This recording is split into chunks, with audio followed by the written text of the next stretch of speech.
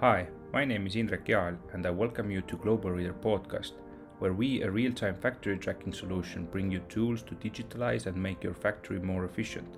We talk to key people in factories and what we see is making the life of factory managers easier. Hello and good day everyone. I welcome you to our very first podcast where we talk to factory managers about digitalization and how it helps them. Today I have been joined here by Rolf Relander, who is a owner and the CEO of Bellus Furniture, and they have done some simple but very effective steps to digitalize their factory. So thanks, Rolf, for joining me, and maybe you'll tell us a bit about Bellus and yourself, and let's see what you have done in your factory. Thanks for inviting me. A furniture manufacturing company. We produce sofas and beds. We have a little bit longer history than 20 years in that, and mostly we produce home furniture. And our turnover is about 18 million, and we have production units in Estonia and also in Ukraine. We started with digitalization a few years ago, and actually just started with a simple wish of eliminating tons of Excel reports. And I don't think there was like a clear end goal where we want to end up or what we exactly want to do. Just some things we saw that these would be nice to eliminate. And I think that's the road we've been taking with digitalization since. So what was kind of the when you started? If I understand correctly, then you are saying that the road to digitalization was coming from a need to reduce the amount of Excels. So did you have some sort of a plan how to go forward, or was there just like okay, let's take the first step and then we'll see? Well, I think actually maybe the first thing was not actually just to reduce the hours put on different reports, but I think that everybody has seen a management meeting where people come with their own Excels and where they are looking at some numbers from their own way, and at some point you sort of create the wish that wouldn't it be nice that we have the numbers are something that we don't change the view of the numbers, but we actually talk about the numbers. I think that was the first thing. And once we created those tools that these numbers are generated automatically, then it is not the same thing cannot be viewed in many different ways. It's and as an extra sort of benefit came that nobody needs to do those reports. But as you might know that you want to show something statistically, you don't like the result, you twist the view a little bit and you find a nice statistical viewpoint for the way you want to present the numbers. And I think once we created those tools that numbers are coming in a standardized way, that disappeared. So can you elaborate more on, let's say, about the amount of Excel sheets? Do you have some sort of a number? Did you do some sort of calculation? How many Excel sheets did you have when you started to think about how can we reduce them? We actually never made that number, but I think that if you think that number must be very, very big. I think every office worker has, I don't know, 10, 20 different Excels at some point. And then you multiply it And then they send these Excels to everybody back and forth, and then somebody starts to analyze them. So I think that's the amount can be very big. But once they are standardized, then that amount goes down quite a lot. So I know that you are using you are using ERP system, and you still had Excel sheets. So if from my experience, I can say that, yeah, everybody's taking the data from the ERP, adding something in the Excel, and then it goes on. So what were the tools you started to use, and how was the road trip, let's say? I think there was like several different roads. As I told, this was not like and this wasn't and is not also today like a plan that we need to digitalize. It's never been under that. Nobody's actually ever talked about in that sense. It's just been that we've been fixing some things that have been bugging us. And so, for example, we are using Navision ERP, and first we connected Tableau, which is the analyzing platform, to this, and just started getting some standardized reports in a more visual way. And after you get a couple of reports, you sort of get hungry, and now it's quite easy for us to, if we need some data that needs to be cross-checked with other type of data, to do that kind of reports in-house, or look into a situation that we haven't done before. So it's I think the big work was to connect those things and just make it possible. And now I think the amount of things that we are spinning from there is growing all the time. So, for example, it started with that you could get order data or order graphs automatically just with a few clicks. You can easy to look at different countries, different customers, whatever you can by time. Then after that, we started adding that some things would be nice to have daily on your email as a reminder. And that started to give a certain structure to things. And then we've expanded so that actually everywhere in the production, there are television screens showing online metrics to that worker. So it's we started from eliminating some Excel reports, and today I would say that it's like a part of the production. So basically, you started out from sales team, so that everyone in the sales team would be in the same mindset on what numbers we are looking. So that's yes. A very clever idea. And then afterwards you went step by step, and then you got to the factory, to the shop floor, and now you have screens over there which are showing, if I understood correctly, then basically you see the information, what needs to be done today, and where are you with that production plan?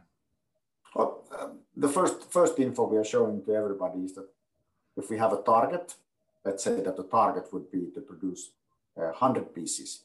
And if it is 8 o'clock in the morning or 9 o'clock in the morning, it might be a little bit difficult to think that, okay, we've done 20, are we on target? So we are actually showing a graph which shows that are we ahead or behind from that.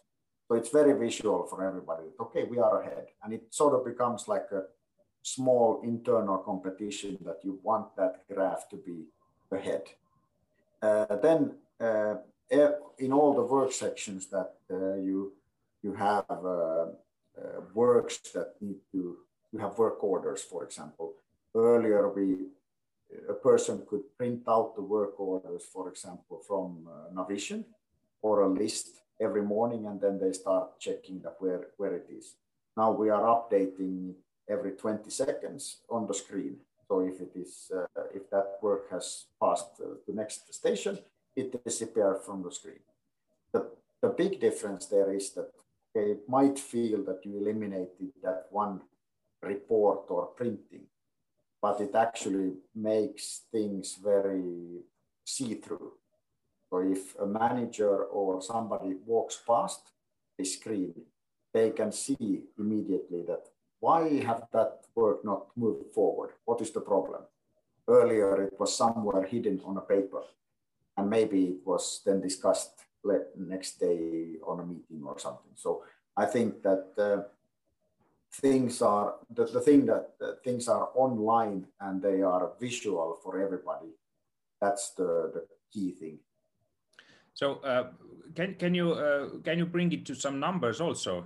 Can you give us? I know some numbers might be secret, but can you give us some sort of numbers on what this kind of mindset change in the factory has done for the company? It's difficult to say. Like, of course, you could find some numbers, but it's difficult to say that what is the impact exactly by this. But I think that it's quite clear that it's very significant. But of course, you do parallel so many other projects that you, what is the real impact of this project and that project and so on. But I would say that the easy indicator, would we ever go back to the old way? No. So I think that's a simple thing, that are we on the right path? I think that we should continue on that. So I know that you are using Global Reader also. I know that you had some issues when you started out with Global Reader, and maybe you can tell about those issues and how did you solve them, and how are you using Global Reader today also? I think actually Global Reader was probably the first digital tool we started with. It's we mounted it on, I think in the beginning maybe it was 2 or 3 machines, and the first reaction was actually I was very disappointed with Global Reader because it was showing very low numbers. After we discussed it with you, we maybe noticed that actually that was the reality. So it was a very big wake-up call that to see that actually when you are monitoring something digitally, how much it actually differs from the thing that you thought it was. So the first thing was a shock, like that are the machines actually standing so much? And for example, when we were reporting changeovers, typically men were saying that, yeah, we do a changeover maybe in 15 minutes. Yeah, we did see that that's not really the case, but we really didn't understand that it was actually taking, in average, about 1.5 hours. And once we saw that, it was then possible to issue that, to make something about it. And one quite simple, as this machine that we produce springs with, was one of the first we had Global Reader on, and it's working in 3 shifts, 5 days a week. There was quite many issues with the change from shift to shift. And we saw that in the end of every shift and in the beginning of every shift, there was very much changeover time. They were always trying to adjust the machine. And it came quite clear that this is not actually adjusting. It is the workday was just a little bit shorter. And without the tool, I don't think we could have addressed it. But then it was quite easy then to take it with the workers and show it that, you know, you're saying that you are adjusting the machine in the end of the shift, and you are saying that you are also adjusting the machine in the beginning of the shift. Now, for me, it feels that one of you is not adjusting. And then we agreed that let's, for the last 10 minutes and for the first 10 minutes, we never adjust. We just we always give over a working machine in full speed, and we basically won an hour per shift change. I remember you. I remember you once. You made me a call, and we were talking about another problem. You said that your people were actually so competitive that during the time they had to work, they made that much product that your warehouse was full of the product. So it's kind of an issue from another angle. So how did you address that one? Well, we were paying piece by piece, and then basically we started, once the efficiency started going up, we actually came to a situation where we were overproducing.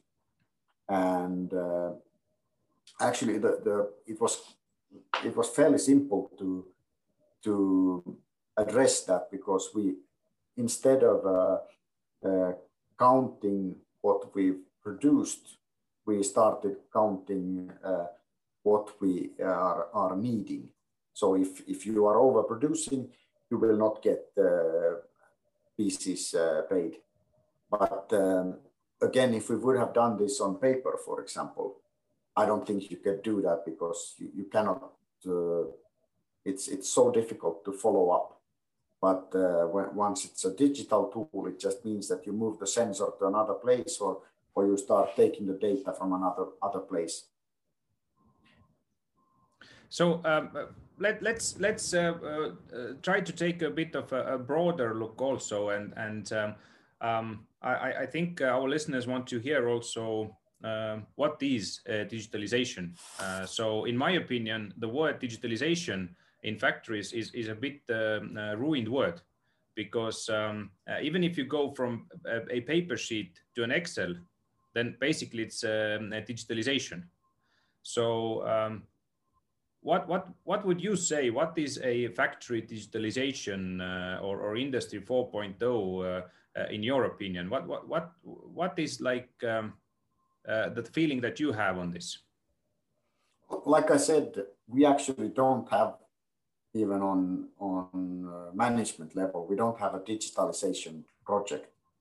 We just have different investment cases. It might be that we need to build something. It might mean that we need to purchase a machine, or it might mean that we need to invest some money in software. And all these are just looked at the same way, that it's a matter of ROI. Are we going to make, if we invest 10 euros to this, are we going to make 8 or 12? If we make more money of this investment, let's do it. And it just happens that today, now once we've created these tools, we don't even calculate the ROIs, because it's quite easy to understand that once the foundation is there, it's so easy to spin new things. So so these projects are just done because we see that they are so useful. But so even if you haven't thought, yeah, sorry. So even if you haven't thought about what would be like the strategy, now you can say that laying the foundation, even if you were unaware, was like the most important thing. And now you can actually start to build on this, and this is a normal part of your company already. Yes, it's. I think the start was maybe a little bit difficult. I think quite often is because it is not only of connecting some tools you find or you want to choose, but it's often also that you need to clear or clean your data. For example, if you, like any system, if you want to analyze garbage in, garbage out, and the first reports you take or whatever you analyze, you see that, yeah, but we don't have this, or this is wrong or so. But once you've sort of come over that you are comfortable with that your data is starting to be correct in your databases, then you actually start. I think there is more ideas of what to look and what to do than you actually are able to do. But I just came to a question that how many people to have working on this data, on these projects? So it feels like there is a huge team behind all these things that you are doing. So how do you achieve this? I would say that we have 1.5 persons working on ERP system. So doing recipes or changing some stuff. So like the main users, and then we have one person from our management who has taken a role that is very interested in this. And I assume that maybe a third of his time goes to these kinds of projects.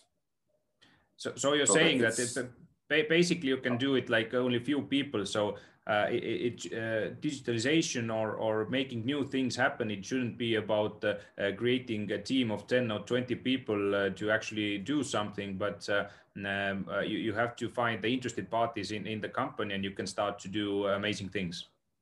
I think the key there is that you have to find the parties that are interested. So you need to have somebody that actually is burning for the idea, that doesn't only see the problems that we have, this data is missing or this is wrong, or that it's just okay, let's fix it and put it together. And I think that if we think of the things that are done outside of the house, for example, with an outside partner, quite often the IT projects need to be specified very, very to the point. But we've seen that if it's done in-house, we can actually easily in the morning test something. We see what comes out and it's, okay, this doesn't look really how we want it. Let's tweak it a little bit, and then we're done. Then we have it. So I think you need to have a person that is. It would be very good to have a person in the house that is like the owner for some of these things, so that you can test and do stuff like on the run. I've always said that with any kind of IT project that a company takes, there should be an owner who takes the responsibility of getting this project through.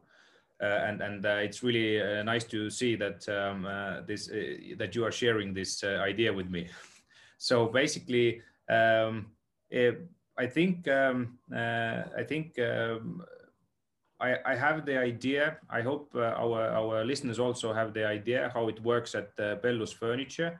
So would you like to say anything to conclude what is happening like in the future for you, and what will it bring for you in terms of different IT systems and digitalization, and how it will affect the future working order or all these different, let's say, even when they are talking about 4-day weeks, work weeks. So how does the future look like for you? Well, I think for digitalization, I think we're going to continue on the same path. We have this. I would say that we have two or three different ways, major ways. One is that things that are connected to our ERP Navision, and from where we then spin things out that are part of a bigger system. But then we have quite many standalone digitalization things, like for example, Global Reader, which is not connected to our ERP, but it's like like when we first talked. my first point was that we're never going to connect this to the ERP because IT people are so busy, and this project will never ever run. That's why we have quite many standalone things that are fast to set up and also fast to give results. And I think that we are probably going to expand on these, the amount of these standalone things that are either analyzing a specific machine or making, for example, the yield of some machines or the outcome of some machines better by digitizing tools. So I would think, for example, for persons doing some foam cutting, for example, to have digital tools for them so that they can actually have a better result out of that material. So those could be the next steps. So what I'm taking with me for sure today is that first of all, have your foundation built with your team, then start to build on that foundation and always test out standalone systems, see if they are useful for you. And from there, you can already see where you need to go. So important thing would be start with something small that you are sure you can finish. So start with an easy thing, for example, one machine setup, and see what you feel that you can get out of that data. You get some results, and then the hunger will build. If you start too big, the risk is that the project will fail and you never reach the results. But some easy wins to start and get people interested and motivated. Thank you for that comment, Rolf. And thank you everyone for listening. Rolf, thank you for joining me today. This is the end of our first podcast, and I hope you enjoyed it. Let us know what kind of topics you want us to go on next time, and come back to us soon. Thank you. Thank you.